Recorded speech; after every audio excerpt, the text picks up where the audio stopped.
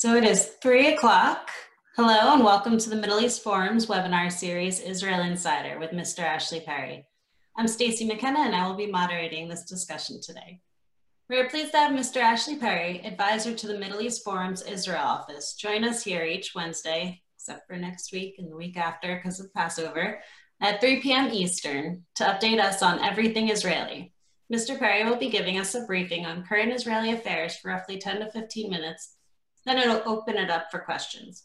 Should you wish to ask a question, please use the Q&A box located at the bottom of your screen at any time. We will do our best to get to all questions, but we have many participants on this webinar today, so I apologize in advance if we do not get to yours. And now, with no further ado, I will turn the discussion over to Ashley Perry. Thank you, Stacey, and good afternoon or good evening to those in Israel or Europe.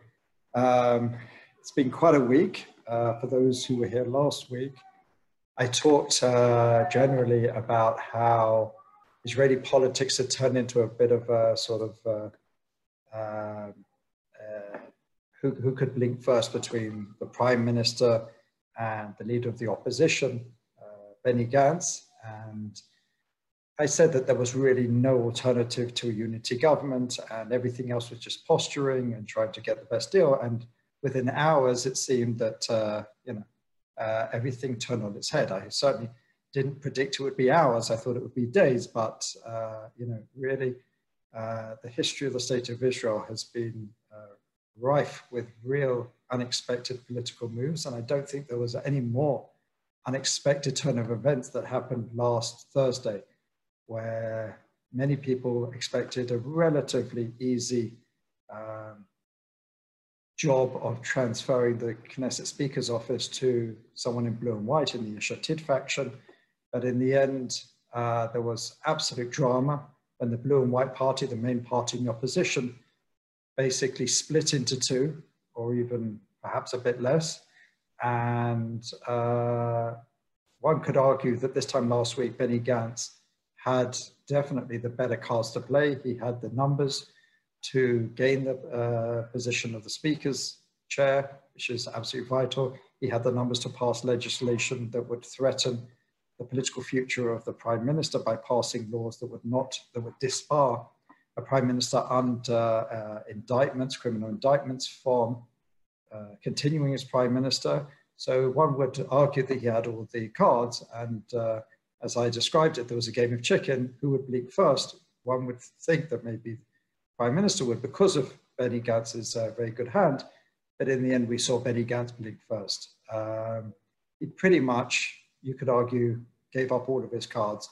He joined the Netanyahu government, or they're now filling out the final details. It's being called a national unity government, but it will pretty much be the right-wing bloc plus Benny Gantz's section of blue and white, which will retain the title of blue and white, the Yesh Atid, and part of the Telem faction, which is Moshe Ya'alon's faction, will remain in the opposition with Yisrael Beitenu and the United Arab List. And interestingly enough, Netanyahu now has, again, according to all reports, he actually may even have 61 MKs even without Benny Gantz's faction, which makes Benny Gantz's hand even weaker. And, as negotiations go on, there's all sorts of leaks. Who's going to get what are the issues that are holding it up? There's basically what seems to be a small amount of issues. There are certain ministry positions which are still up for debate. One of them is the Justice Ministry. Justice Ministry is very important because Prime Minister Netanyahu would like to keep that for his bloc, or at best not give it to someone seen as unfavorable to his political woes. So there's a debate at the moment who will get it within Gantz's party. Another ministry which is very important, especially at this time, is the Health Ministry. And we see that the current health minister or deputy minister, there's a whole history to why he's deputy, not minister, Yaakov Litzman of the ultra-Orthodox Ashkenazi party wants to retain that position, but Benny Gantz wants to take it away. And he's even prepared to give up the foreign ministry, which is considered one of the top 10 ministries, in exchange for taking over the health ministry. other issues which remain to be ironed out are, there's been a lot of talk in placing Israeli sovereignty on territory either in all of the West Bank, Judea and Samaria, or at least parts of it. This goes back to the Trump peace plan, which allowed all of the major Israeli settlements and the majority of the area to remain under Israeli control, even after a peace agreement. This was what was laid out in that ceremony in the White House that was attended by Prime Minister Netanyahu and various other dignitaries. And Prime Minister Netanyahu and many of the people in Likud, in fact, most of the people in his bloc, would like to see Israel placing sovereignty over much of Judea and Samaria and the West Bank.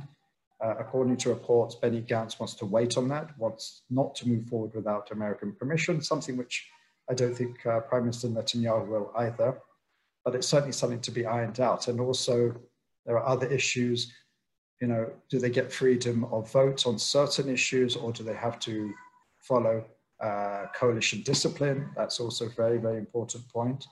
And surprisingly or stunningly, in the last hour, there's been a whole debate exactly where the Prime Minister Netanyahu will live after he leaves his position in a year and a half, because that's what's been supposedly ironed out between the parties. Netanyahu would rule for a year and a half, and then Benny Gantz would take over the second year and a half.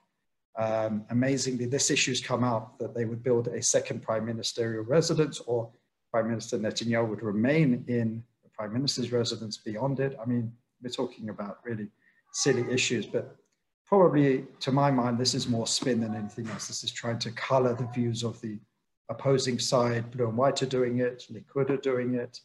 But I do believe within the coming days that there will be, you know, I predicted this last week and I still stand by that there will be a unity government within a few days, certainly by the end of the Passover holiday.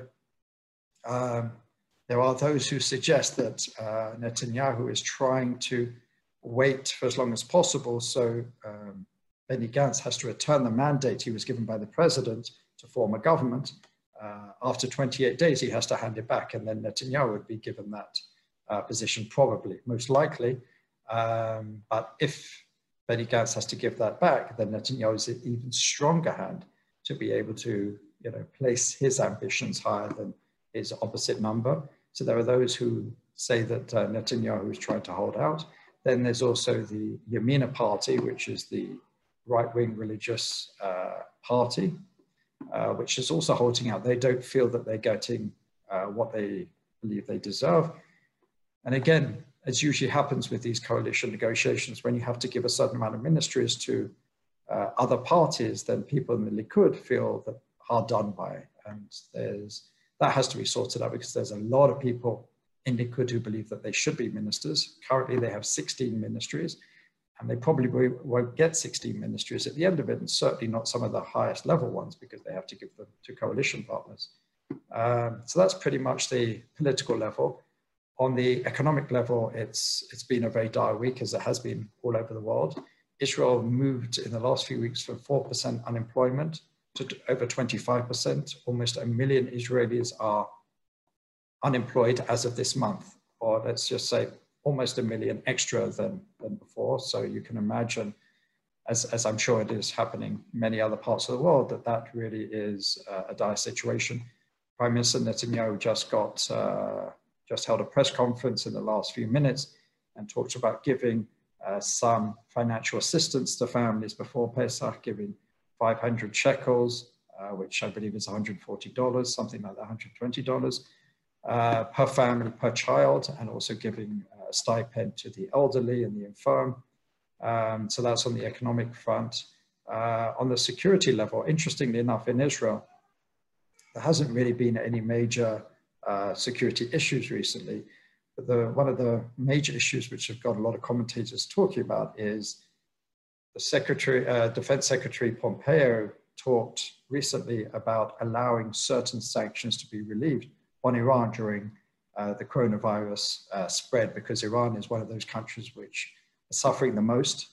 And again, we sort of, going back to the analogy of this game of chicken, for a number of years now, President Trump has really kept to obviously an opposing line to his predecessor, who created or was a major factor behind the Iran nuclear deal. And obviously President Trump broke that and put back in many of the sanctions, if not more harsh sanctions.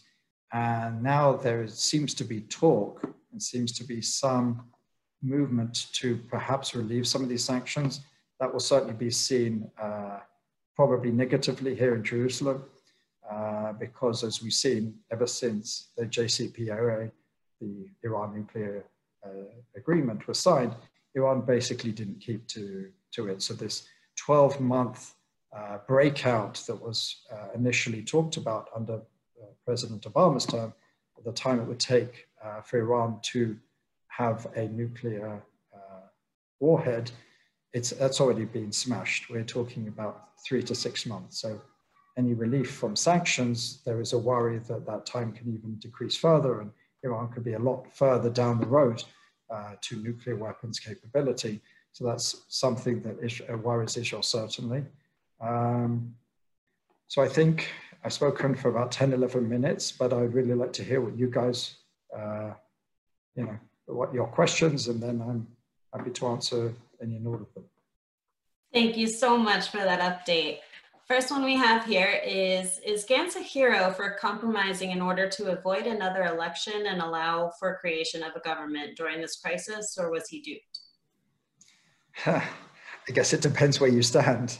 If you stand in Yesh Atid, which was a major part, which was Yair Lapid's party, a major part of Blue and White, they feel utterly disappointed. They feel extremely angry. For 3 elections. Benny Gantz has said that his bottom line, his red line is he will not join a Netanyahu-led government. And that is what their thousands of activists. The interesting thing is Yesh Atid is the party that actually existed before. Benny Gantz was a newcomer. He created a new party. Yair Lapid had all the infrastructure. It was their activists who were taken to the streets, going around holding meetings or whatever, telling everyone there was no way we would join a Netanyahu-led government. So they feel extremely aggrieved by it. And I've spoken to some people involved with the party, from MKs to advisors to the activists themselves, and they are extremely angry. If you see the WhatsApp groups, the level of anger is, they feel extremely disappointed in Benny Gantz, the person that they stood by and stood behind. On the other hand, and I would say probably most Israelis believe it was a good thing that Gantz did. It was a brave thing. His internal polling, which has been shown quite a lot throughout the media, showed that his people, his supporters, wanted this move. They support this move. And certainly the people, Netanyahu supporters and Likud supporters certainly support this. So I would say the majority of Israelis would go down on the side that this was a brave move. It was a necessary move, especially in this time of Corona crisis, economic crisis, and everything else. So I think the majority of Israelis, not a massive majority, but certainly a majority of Israelis see this as a brave move.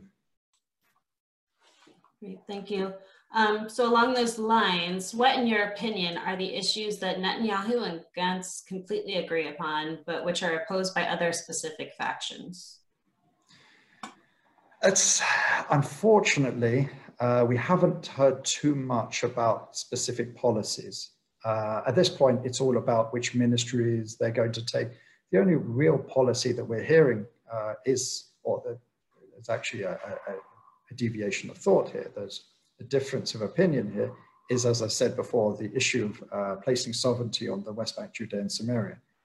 Gantz wants to wait, Netanyahu wants to do that. Some say that's going to be his legacy. That's why he can afford to leave after a year and a half, or not leave completely politics, but leave the prime minister's office. That's what he wants as his legacy.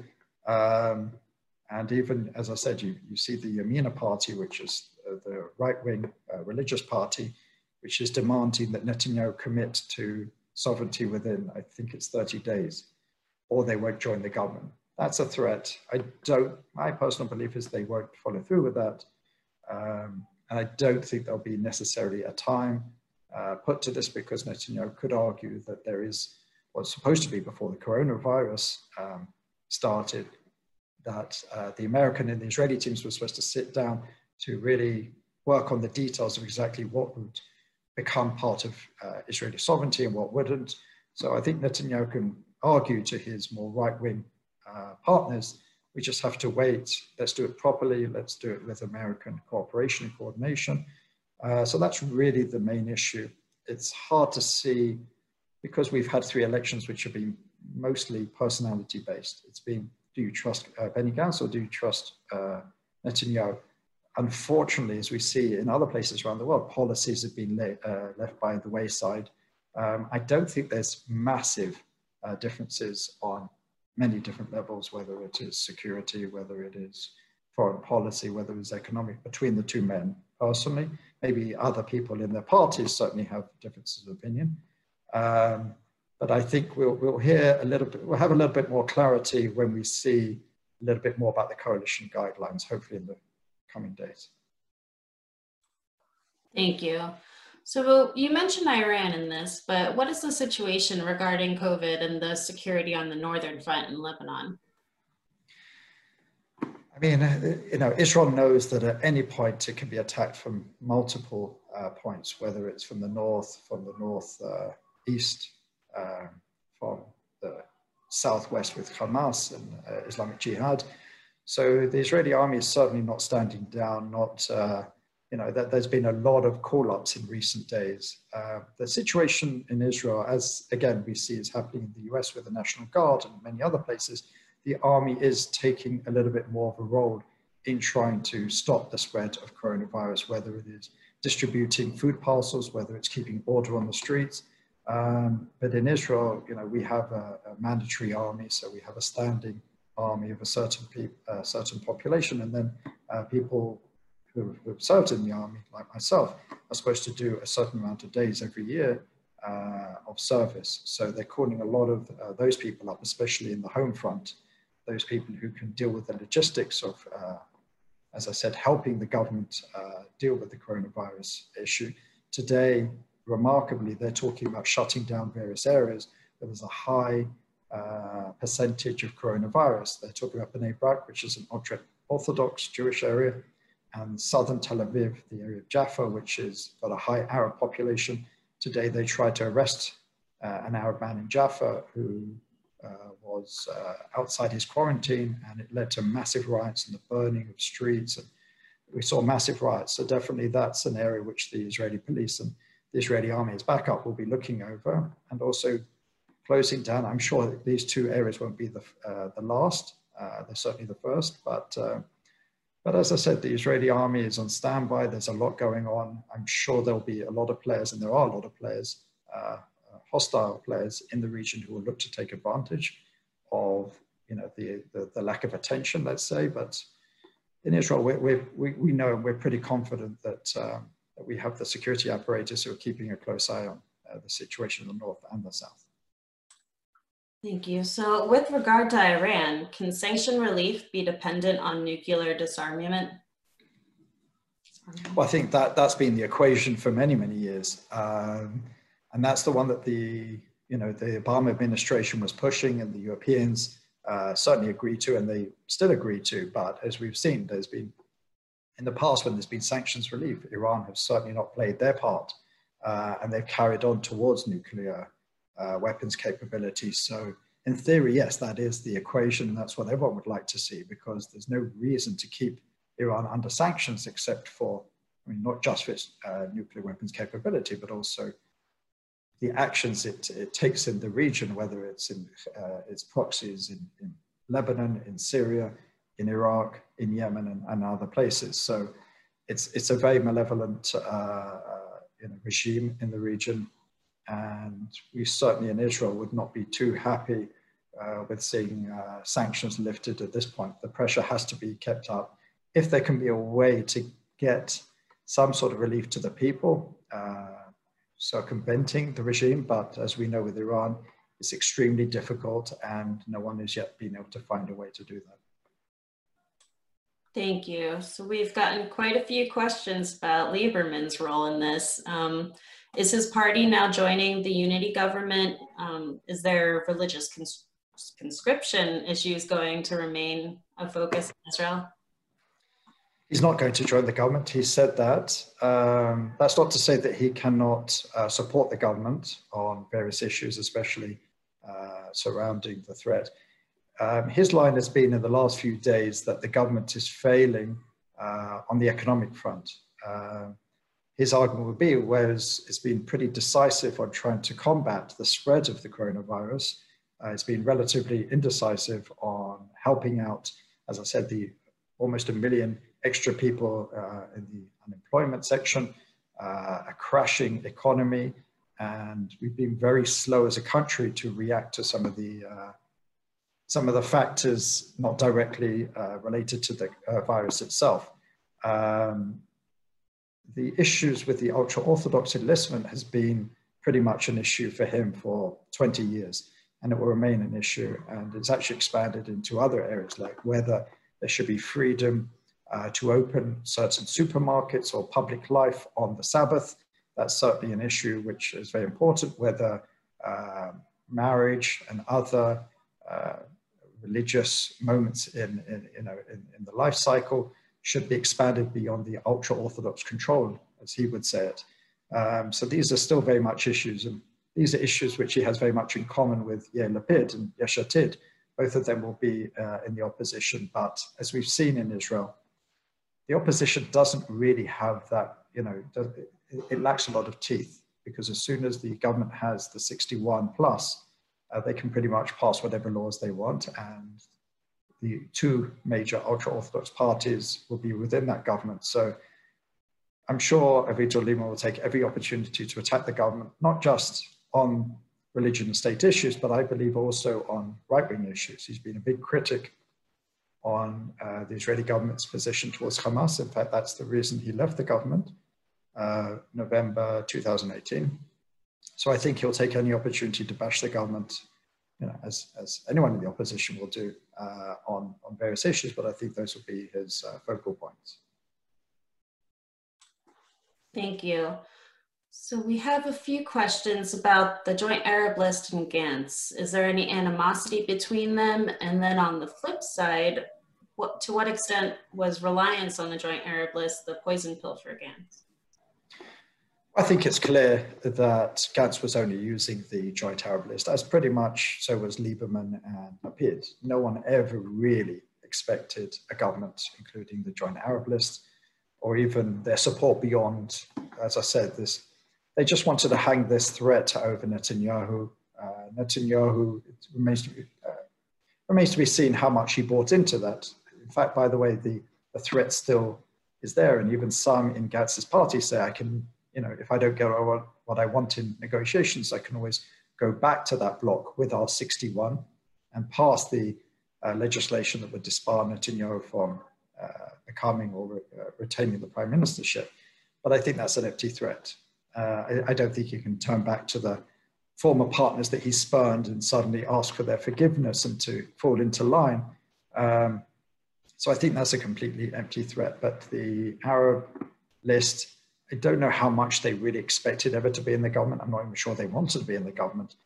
But I'm sure, like pretty much all the other opposition members, they were caught by surprise with Gantz's sudden about turn.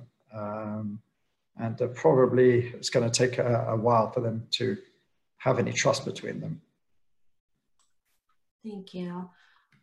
This is a question we're all wondering about. How stable is the Iranian regime with the long-standing water and economic issues and now the widespread corona issues? Is the overthrow of the Ayatollahs possible? I'm not an Iran expert, but we've seen the longevity of this regime. We've seen it suffer greater challenges in the past with uprising, civilian uprising, and they seem to come out of it pretty well. So this is a regime very much, it's very difficult to see it being weakened because they have the apparatus of state, they have control over so many aspects and facets of life that I don't think regime change is in the offing. I don't think it's, I'm not saying it's impossible, but at this current moment in time, yes, there are certain groups of people, large groups, maybe even a majority, it's impossible to know, who certainly would like to change the regime from within, but none of these people have any of the levers of state. The recent parliamentary elections, basically anyone not holding some of the most extreme positions were basically barred from office, barred from even running. So the regime still has, I would say, almost full control over their country, and I don't see that changing anytime soon. Thank you. What has been the damage to Likud from so many of Netanyahu's former Likudniks leaving for other parties? It's a good question. You know, if you look around, you see Bennett, you see Lieberman, Shaked, you see Yalon. And people like Hauser and Hendel weren't necessarily Likudniks, but they worked very closely with Netanyahu. So I'm assuming that the question also refers to people like them. I think the aim is eventually for most, if not all of them, at some point to want to try and get back to Likud, but they know probably that will happen in a post-Bibi scenario. Some of them perhaps could, you know, if Hendel and Hauser from the Telem party, Yalon's party, who broke off, I think they're called Derech Eretz now, a new party even after the elections, only in Israel.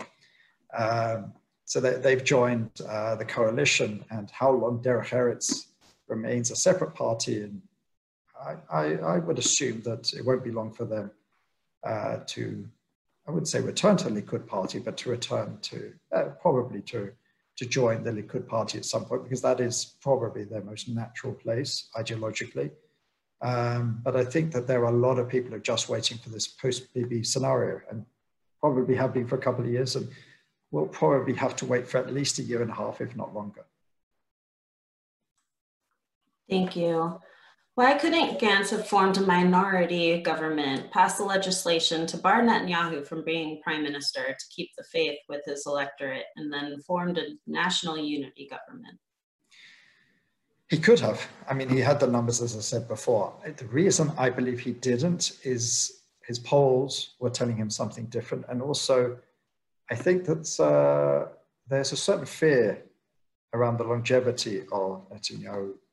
You see that within the Likud. There is no love lost for Netanyahu within the Likud.